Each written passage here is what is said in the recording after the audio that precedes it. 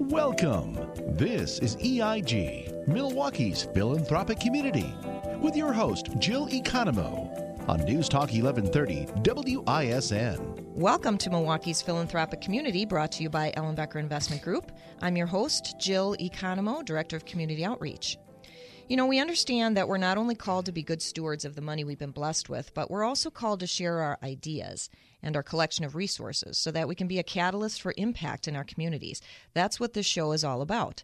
It's a way for us to shine a light on some amazing organizations that are doing wonderful things to help make our city a more caring and compassionate place to live and work. We hope that by sharing how our guests are making a difference, it'll inspire and encourage you to use your passion, your talents, and your resources to be a catalyst for impact. I'm an ambassador with the Waukesha County Business Alliance, and I hear a lot of discussion about workforce development. That encompasses a wide range of activities, policies, programs in order to sustain a viable workforce. And even though Wisconsin's unemployment rate is lower than the national average and hovering around 3%, give or take, depending on your source, which is an all-time low, by the way, getting the right people in the right jobs is a goal we should all aspire to. Today, we'll be talking with two nonprofits that are bridging the gap between those counties and corporations with job openings and qualified people looking for a good employment opportunity, which will provide the ultimate win-win for Wisconsin and continue to keep our unemployment numbers low. My first guest today is Pastor Jerome Smith, founder of the Joseph Project. Welcome to the show, Pastor Smith. Jill, thank you so much for having me here today. I'm so excited to be here. We are happy to have you here today. Now, your personal story has quite the message, Pastor. You were on the fast track to success until you were stopped in your tracks, quite literally. We had met at our office prior to this interview, and we had an opportunity to get to know each other, and I got to hear your story. You attempted to take your life by shooting yourself at point-blank range with a .45 semi-automatic handgun. The gun fired. The bullet struck you, but it never pierced your body. Amazing. Just amazing. Tell us what happened. Well, Jill, first let me tell you that the guy that you see sitting here today, I haven't always been this guy.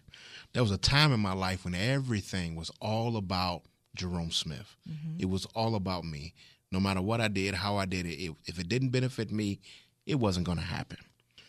But somehow or another, some things happened in my life that caused me to have a relapse. Everything began to fall out. The whole bottom began to fall out, and I thought I had it all. I thought I can do anything I'm big enough to do, and I was going to do everything I was big enough to do. And one night I was sitting on my sofa in my home and decided that I'd really messed up my life. I had nothing to live for. And the Bible says if you live by the sword, you're going to die by the sword.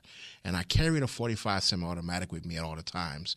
And I pulled the gun out, looked at it, put it to my chest, and pow, I pulled the trigger. The gun went off. The bullet hit me. The impact from the bullet knocked me completely out. When I came through, my wife was in the kitchen beating the gun with a hammer. I felt myself. There was no blood. There was no hole. There was no nothing. Only God could have done something like that. And that was life-changing for me. At that time, I woke up the next day, got there, and my cousin called me. And she said to me, "What's going on with you? On last night, the Lord woke me up about 2 a.m. and told me to pray for you."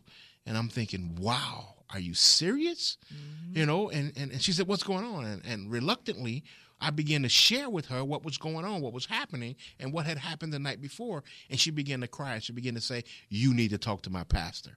And I remember looking at the phone and saying to her, "I don't need to talk to your pastor." At the time, I wasn't in church. I wasn't trying to be in church. I was trying to live the life, right? And I said, "I don't need to talk to you." I put my pants on the same way he does. In fact, I probably have a few more bucks than he do. And she started crying some more. And she know I hate to hear her cry or see her cry. And so I said, okay, I gave in.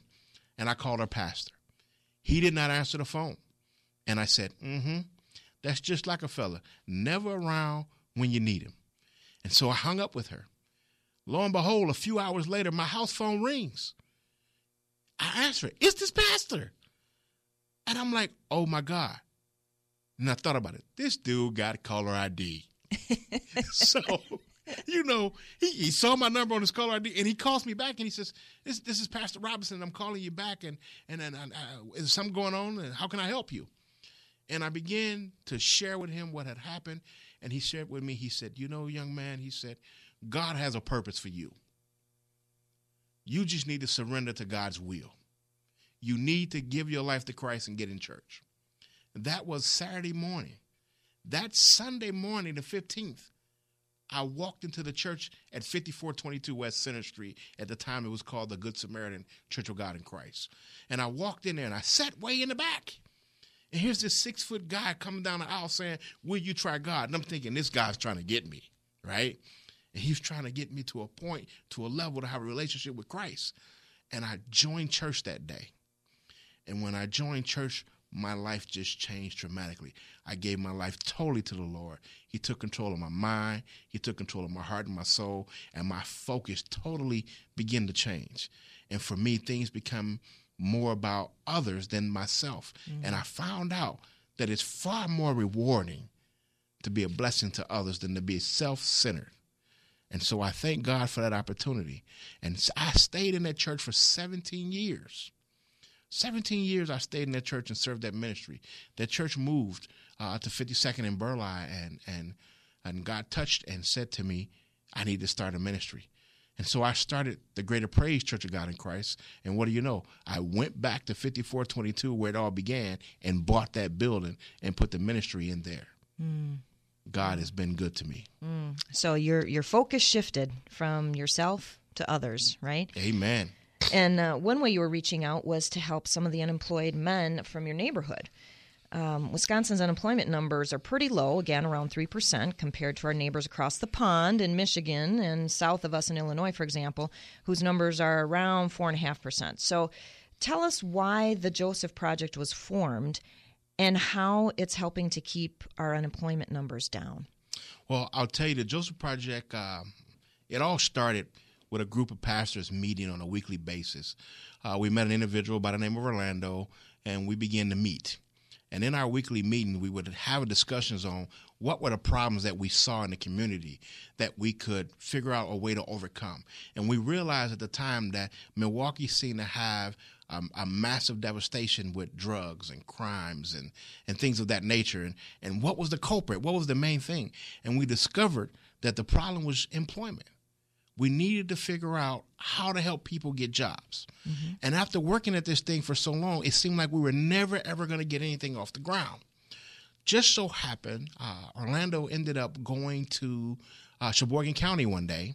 And in the midst of meeting with some officials over in Sheboygan County, he discovered that they had 4,000 job openings and not enough people living in the Sheboygan market to fill those positions. Mm. And he calls me up and he says, hey, Pastor Smith, he says, I was in this meeting and this is what I found out.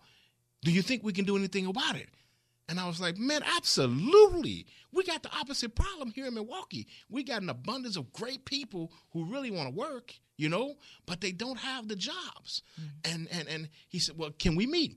At the time, I was out of town, and I said, you know what, when? He said, can we do it tomorrow? I said, I tell you what, let me get a hold of some pastors. Let me call my wife, get my wife down there, and let's have this meeting. I said, I won't be there, but you guys have this meeting. So he brought in some people from Sheboygan, and I sent in a bunch of pastors and my wife. By the time that meeting was over with, my phone was blowing up. Everyone is calling me saying, this is something we really need to look at. We can do this. And it's like, well, we say the employment rate in Milwaukee is about 3%. Okay, let's be realistic. That might be Wisconsin. But in Milwaukee, where I live, in Milwaukee on my block, in Milwaukee in my community, it ain't quite that simple. Right. It's far greater than that when you look at the African-American community. And so we figured out, let's do this. So I got back home, and I called Orlando. I said, we need to figure out a tour. So we got a tour going. We went out there. Let me tell you, I had hummus. I don't do hummus, guys. I don't do hummus. It's not for me. I like my beans and my peas to be whole, but okay. I had hummus, and I met some great people over in the Sheboygan County Economic Development Corporation, and I took some tours. And we came back, and on our ride home that day, we created what we call the Milwaukee Initiative. The Joseph Project, it didn't even really have a name when we started this thing. We just called it the Milwaukee Initiative. And we got back here, and we knew we were going to do this. Within about 3 or 4 weeks, we had our first class up and running. Up and running. A guy came in by the name of Scott Bolstead, put together a sweet curriculum, right? And we put this curriculum together. We met. All of a sudden, we don't know what's going to happen. We're like Bugsy Siegel at Vegas on the first day. It's like, we got this thing, so let's see what happens, right? So we're sitting at the church, and all of a sudden the door opens, and people begin to walk in. We had about 17 people walk through the door, and I'm like, thank you, Jesus. This is awesome, right? Mm-hmm. And so we start our orientation, and by the time the week started, that Monday, a company showed up by the name of Kohler. Kohler came in. The guys did something that they had never had an opportunity to do in their life, interview the interviewers. So they interviewed the company on Monday. On Friday, 14 people were still standing because everybody who walked through the door, everybody who make it into the Joseph Project class does not necessarily make it out, right? Okay. Mm-hmm. So we had about 15 complete. And out of the 15 that completed, they were all made job offers, right? Nice. One goofball, I call him a goofball, he know who he is. He failed the drug test, and everyone else got the job. Company came back on Friday and made them offers right then and there. Within about 3 weeks, because it took about 3 weeks to get the onboarding process done, drug tests, physicals, tours for them. October 26th, we had our first class September 28th through October 2nd. October 26th, those guys got on a church shuttle, and went to work. So the biggest barrier was transport, getting them to work. So we moved that with the church shuttles. So those guys got on that shuttle and went to work. And I tell you, there is no greater feeling than seeing these men and women go to work. I imagine. Yeah. Talk about the dignity and pride of work. Absolutely. Awesome. Wow. That's such an awesome story. I mean, we have so much more to talk about in depth in the next segment. And we'll get into that, into the nitty-gritty about how that whole thing works. But you've said that a great deal of the issues within our community stem from lack of dignity, lack of hope, lack of great paying jobs, or the ability to get them. Stay tuned to hear Pastor Smith tell us how the Joseph Project, along with some corporations like Kohler, have taken this challenge and turned it into opportunity. We'll be right back. Thanks for tuning in. This is EIG, Milwaukee's philanthropic community, with your host, Jill Economou, on News Talk 1130 WISN. Welcome back. I'm your host, Jill Economou, and I'm sitting here talking with Pastor Jerome Smith from the Joseph Project. Okay, Pastor Smith, you mentioned that many of the issues in our community stem from this idea of lack. Can you explain or elaborate a little bit on that? Absolutely, Jill. I believe that a great deal of the issues within our community stems from lack of hope, lack of great paying jobs, lack of the ability to get themselves to great paying jobs. Mm-hmm. Right now, when you look at the Joseph Project, when you look at the city of Milwaukee, again, we talk about that devastation of poverty. Mm-hmm. And the Joseph Project is doing everything within its power to alleviate that devastation. Okay. Well, so let's dive into how the Joseph Project is helping to change that devastation and change that reality of lack that many people experience.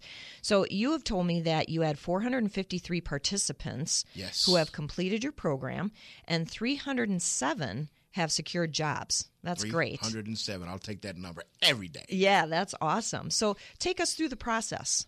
Well, it's real simple. The way it begins, it starts off with what we call an intake section. We run intake at the church, 5422 West Center Street, every single Wednesday morning, 9:45 a.m. All they have to do is show up, be there dressed to impress, have a pen, have a resume, and be on time. Come with a great attitude. Once we go through that orientation process, there's a trick question we ask them. We ask them in a trick question, are you here because A, you need a job, or B, you want a job? Big difference there, say, right? Yeah, absolutely. Yeah. Why do we say that's a trick question? Because most people walk in the door, say they're there because they need a job, right? And I tell them real quick, and I kind of bust their bubble.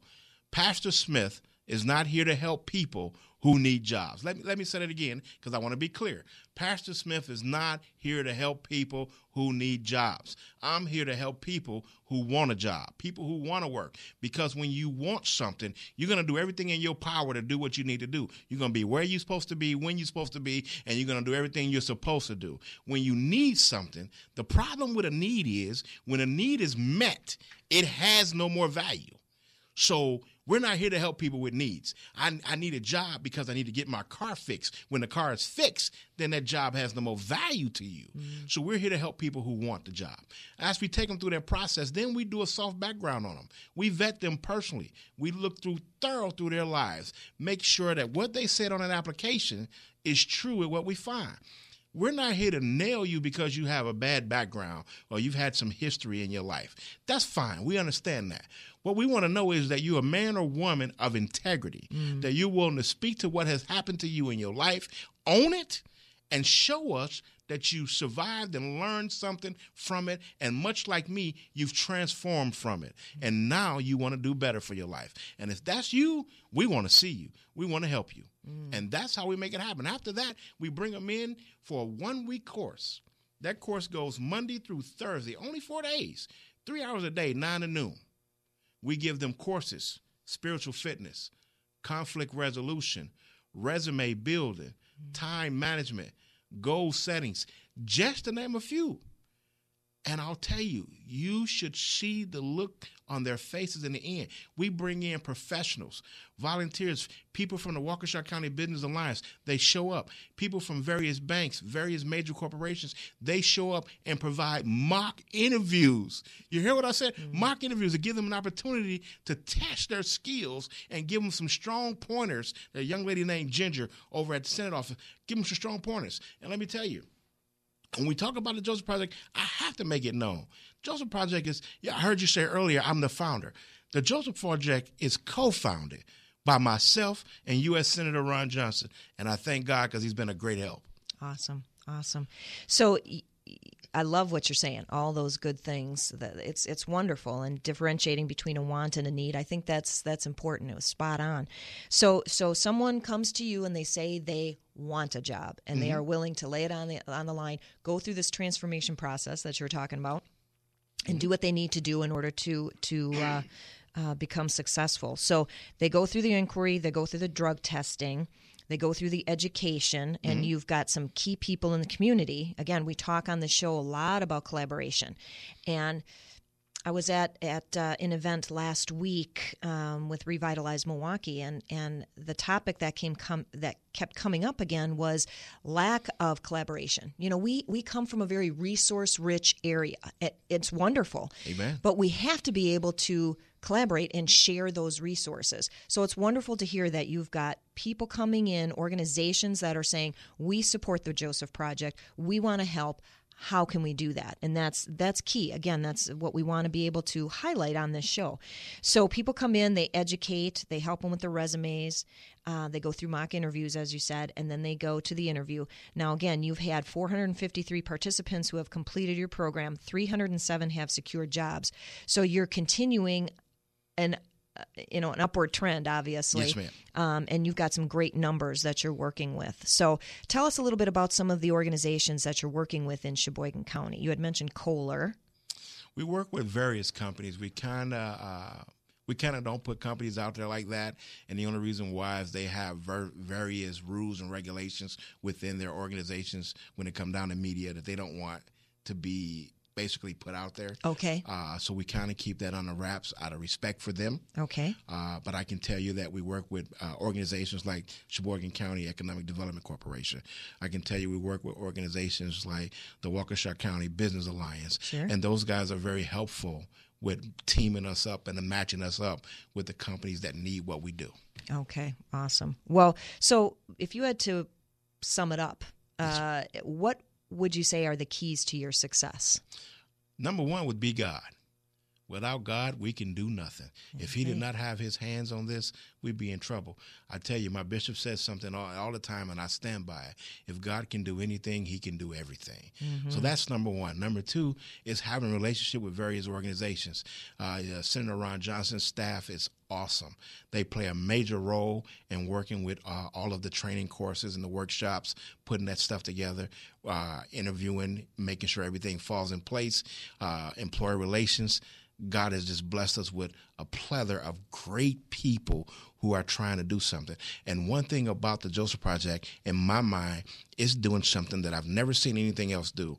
It is breaking barriers between denominations and religious worlds. So you got Catholics, you've got Presbyterians, you got Lutherans, you got Kojic, you got Baptists, all working together for the better good of man.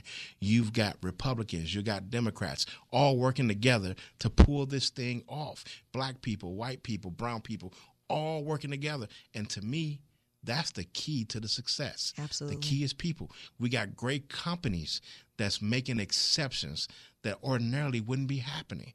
Those are the keys to the success. Awesome. That's great.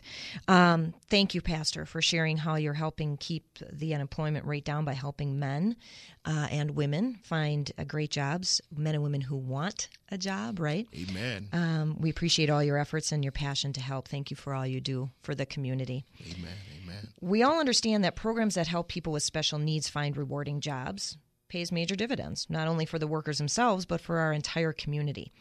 Wisconsin's Department of Workforce Development is working on building community partnerships that'll leverage public and private resources to help serve individuals with special needs and improve employment outcomes, which is a topic that we were just talking about with Pastor Smith.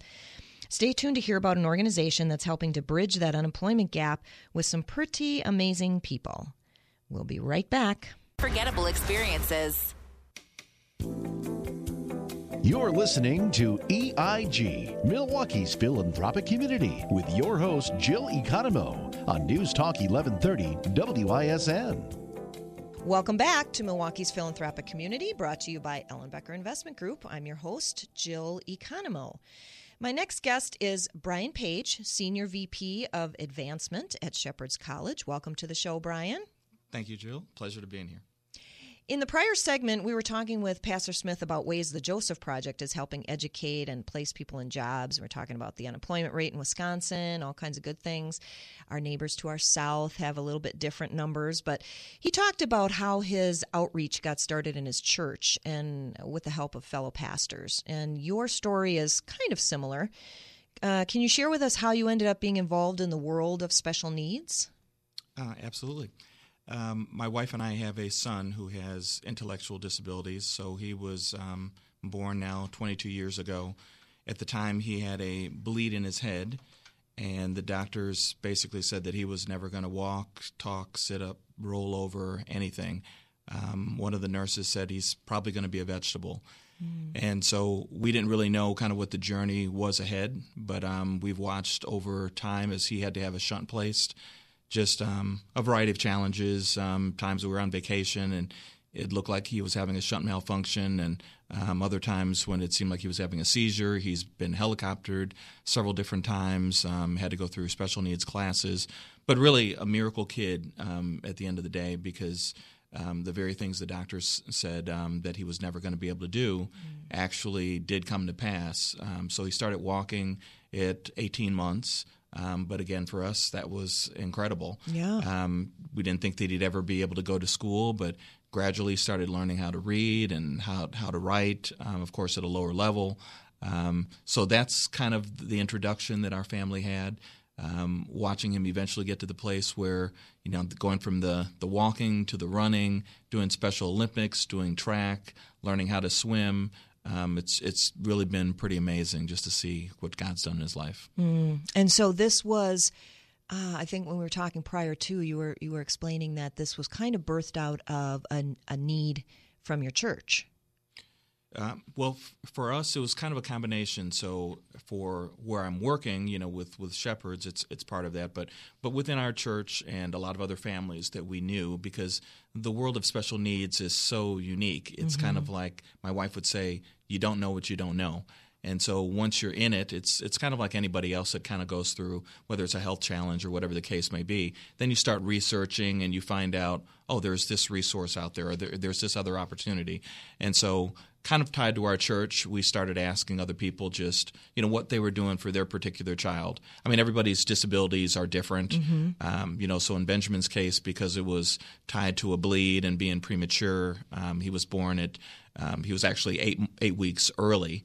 And so that was part of the issue. And so in trying to get him out to save his life, they believed that he actually had a rupture on his brain. Oh, okay. And so that's kind of what did it. So church-wise, our church and others that we found were kind of involved in trying to figure out ways that, especially as kids grew out of the infant toddler stage, what do you really do? And that's kind of where Shepherd's kind of was doing the same thing, essentially 61 years ago. Okay. And again, we talk so much on this show about collaboration, sharing of resources. We were just saying in the prior segment with Pastor Smith that we live in a very resource-rich area, and it's wonderful. Right. But we need to get a little bit better on collaborating and sharing so people are all aware of the opportunities that are out there. Exactly. And that's a big reason why we do this show. So you got involved with Shepherd's College how? And what is your role within the organization? Well, I got involved really because we got to the place as Benjamin continued just to grow and get older. One of the challenges that a lot of parents have is that what do you do when your child transitions out of high school? What are the other options? I mean, if they're in a situation where realistically they're maybe not independent enough to go off on their own to college. I mean, I have an older son who's 25, almost 26, and he went to college. My wife and I both, college grads, and went on to get master's degrees. And my wife's working on a doctorate right now. So you look at all that. Same thing with our parents. So we had a history of that. There was kind of an expectation. For Benjamin, that's something that we desired, but realistically didn't think that really was possible. And so we were kind of, as you talked about all the resources, sometimes you don't know what's out there. It's probably one of the great things about the internet. You don't have to go to a library and sit and try and look through encyclopedias and dictionaries and things like that. You can have everything kind of right at your fingertips. And so we started doing our own research, talking to some of the resource individuals at the special needs school he was going to. And from that, found out some other different places there were options. And one of them that came up was this place in Union Grove. They said, have you heard of Shepherd's College? And I can remember I was on a business trip in Arizona at the time, and my wife called and asked me about it. And I said, no, I've never heard about that. And she said, it's this, this post-secondary college that trains kids in appropriate independence, and they've got a track with culinary and horticulture and technology. And I'm like, what? And for us, being less than a couple hours away, I thought, wow, that's kind of interesting. And so that's kind of how we found out about the school, and then decided that we'd come up and do a tour. Of course, you find out some of the other history about, how Shepherd's, similar in our own lives, was started, like I said, 61 years ago. Basically, a family had a son that had special needs, and they're like, asked their Sunday school class, what can we do to possibly help kids like this?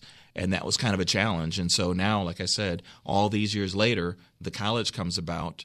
And then in my process of my wife and I going through, seeing the school, I mean, we cried, Jill, walking around the campus of just thinking like, asking Benjamin, like, what do you think about this? And then he just said, my oldest name is Harold, and he just said, I'd love to go to college like Harold did. Oh, nice. And it just was so powerful because we realized part of the tagline of Shepherd's is finding hope and fulfilling dreams. But it just showed Benjamin had his own hopes. He had his own dreams. We had them for him as well. But the fact that he could look and see that I'd love to go to college and be able to be in a community and get to grow with other people and know what it's like living with a roommate and kind of growing to another level. And so once we, went through the whole process and got him enrolled, and the fact that it's accredited, you can get financial aid. I mean, it's just so many different blessings that are really tied to it. One day I was approached about possibly our new president, Tracy Terrell, who's terrific and really the one who basically took the roadmap to get the college up and running back starting in 2008. He asked me, was I interested in possibly being a board member, maybe even serving in some capacity staff-wise. And as I mentioned to you, I wasn't looking for a job, but it's hard not to, after you spend time praying and really kind of looking at all the options and knowing that this is a place that we could sink our own teeth and make an impact, not only for our child, but for so many other kids that are out there and families that don't know if something like this exists. And need it, yeah. Right. Now, you come from a place a little south of the border. That's exactly right. Windy City area. That's right. So I think it's important for people to know that kids are coming from all over, right? I mean, you, in your role as Senior VP of Advancement, what are you doing exactly in that role? Are you going out and recruiting students from all over the country, or are you just awareness of the organization? Tell us a little bit more about your role within the organization. Well, it's kind of a combination. So from an advancement standpoint, just in terms of pure college, my role is really to raise money for the school. So obviously work with them. We have a great donor base, a lot of people that have supported Shepherd's over the years. So, of course, trying to expand that net, get other people aware of Shepherd's College, that it's out there, kind of tell them some of the various projects that we really have that are going on so that they can get involved, but essentially really support the ministry.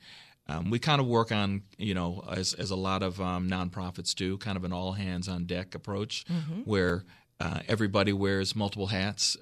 So you have your one regular job, but if I'm out and I'm visiting with the particular donor, then there's no reason not to mention also that we're looking to recruit for new students. There's no reason not to talk about opportunities to volunteer.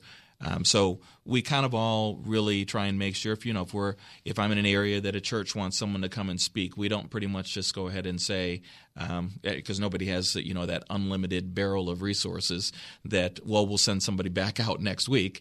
Then we try and make sure that we'll spend time going out and letting them know really about the impact that they can have in a lot of different ways. And you're a perfect person for that because you have personal experience. Right. You're Exactly. right there. You've seen the growth and the wonderful things that are happening with your son. Well, we know part of the whole aspect of trying to train these kids. My wife and I saw is that looking at Benjamin at the beginning, just learning how to wash and dry his own clothes, things that you take for granted, being able to start cooking your own meals. Going back and forth to class, managing a schedule. So it really was interesting, but you also realize as parents how sometimes we're so involved in we could do it faster, we could do it better, we'll just do it. And then you swoop in, and then it stunts the opportunity for them to grow to the next level. Absolutely. I was just going to say, we all do that with all of our kids. Right. Ultimately we want them to have self-sufficiency, and we as parents, I'm totally guilty stepping in and doing things that my parents did not do for me. And so I'm thinking, I want to do this for my kids. But Right. Ultimately, they have to go through that experience themselves. They have to learn themselves. So you want to be sure that people understand that there are educational opportunities available for special needs populations, specifically people with intellectual disabilities. Right. So what we're talking about then, as far as the percent of population that has an intellectual disability, we're actually going to be back in a moment to discuss that further.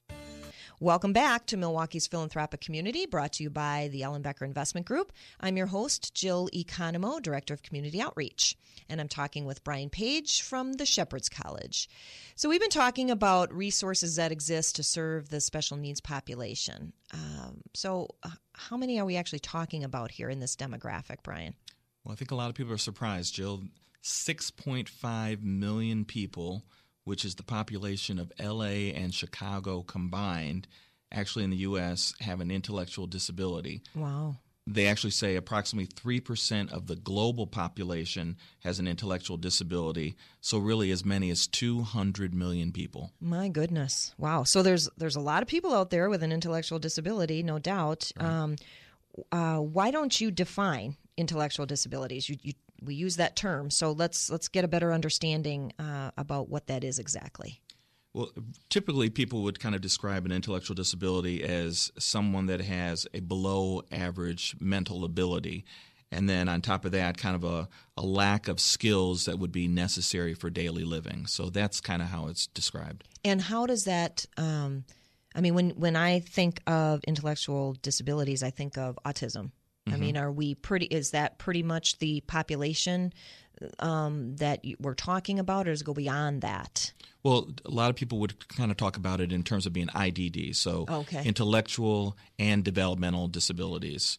So it can be autism, Down syndrome. As I said, like in my son's case, it wasn't that he actually deals with those particular areas, but because of a traumatic birth, that's caused him to have significant delays. So you find that, and then there's other, of course, disabilities that aren't intellectual or cognitive, that individuals are struggling with, visual impairment, wheelchairs, things of that nature. Okay. Now, you had mentioned previously the term appropriate independence. Mm-hmm. What exactly is that? Well, for Shepherd's College, it's kind of like our foundation. So we really say appropriate independence is our philosophy. And we really define appropriate independence as really self-sufficiency that's aligned with the strengths of each individual. And for us, as Shepherd's College, it's really kind of all guided by Christian principles. So we have 4 principles essentially that we really focus on. We like to think about every individual is designed for a purpose and for a purpose, that we're created as individuals for community, kind of like what you and I are doing, because even individuals that have disabilities, intellectual disabilities, they want to be part of a community, part of a family. Number 3 is that our purpose is to train for life. And then our last point is that our goal is to empower individuals to serve. So for us, when you look at every single individual that's out there, we all have various abilities, but the fact is that when you think of appropriate independence, it really means that you can do as much as you can do. It's not trying to go ahead and put everybody in the same box. I mean, it's kind of like people driving for that matter. I mean, you've got people that we can all go through the exact same place to get our driver's license, but everybody doesn't drive the same, unfortunately. That's for sure. Right. I think something about people south of the border maybe driving a little bit. I thought it was the other way around. See, this... Zing! Oh, sorry. I digress. That was good. See, it's your show that I have to be on my good behavior. We've been talking about Cubbies and Brewers. We've been having those conversations. That's right. We could go off on all kinds of tangents, right? So I think it's important for people to understand how they get in touch with you, what the process is if they have a child or a relative that is interested in pursuing these opportunities. How do they go about the process? They can actually go to our website, which is very rich. So they could look at shepherdscollege.edu. So that's one of the best things. So we're located in Union Grove. On the website, it has all sorts of other pieces of information. Just, of course, the address, the phone number. They can look at ways that they want to get involved if they would like to. Of course, we always are looking for new donors, which is great. But people that they may want to come for a tour, they may want to volunteer. Our AVP of Marketing put together this year a phenomenal magazine that's called SOAR Magazine. And so I think that there's a lot of other things that people can really look at. We have events that are going on, open houses. We do college for a week. So there's plenty of places that someone can really plug in and get involved. And I think if someone, if nothing else, looks at the website, we've got videos on the website. They can get a real feel. But, of course, there's nothing better than coming and actually seeing the campus in person. Yeah. And the last thing I'll say, Jill, is, and we do have students from all over, not just all over the country, all over the world. We've had students from Hong Kong, all the various states, a very diverse background, as well as racially diverse population of students. So it's really very incredible just to see. Wonderful. Well, I would encourage our listeners to go to the website. They can call you, Brian, right? Absolutely. If they have questions, you want to throw your number out there? Sure. They can call 262-878-5620. And again, I'm Brian Page. They can ask for me. We do have another Brian on campus, but he's more than willing to help as well, who's a terrific gentleman as well. All right. So check them out. Go to their website and see all the neat things that they have going on, or call for a tour. I want to thank all my guests today, Pastor Jerome Smith from the Joseph Project and Brian Page from Shepherd's College. Thank you for all you do to bring education and employment opportunities to some very special people. If you'd like further information about the people or the organizations we talked to today, you can email me at jill@ellenbecker.com, or you can call our office at 262-691-3200. You can visit our website at ellenbecker.com and listen to the podcast. You can also ask Alexa for help by saying, "Alexa, play WISN AM 1130" on your Amazon device. You can also tune in via the iHeartRadio app.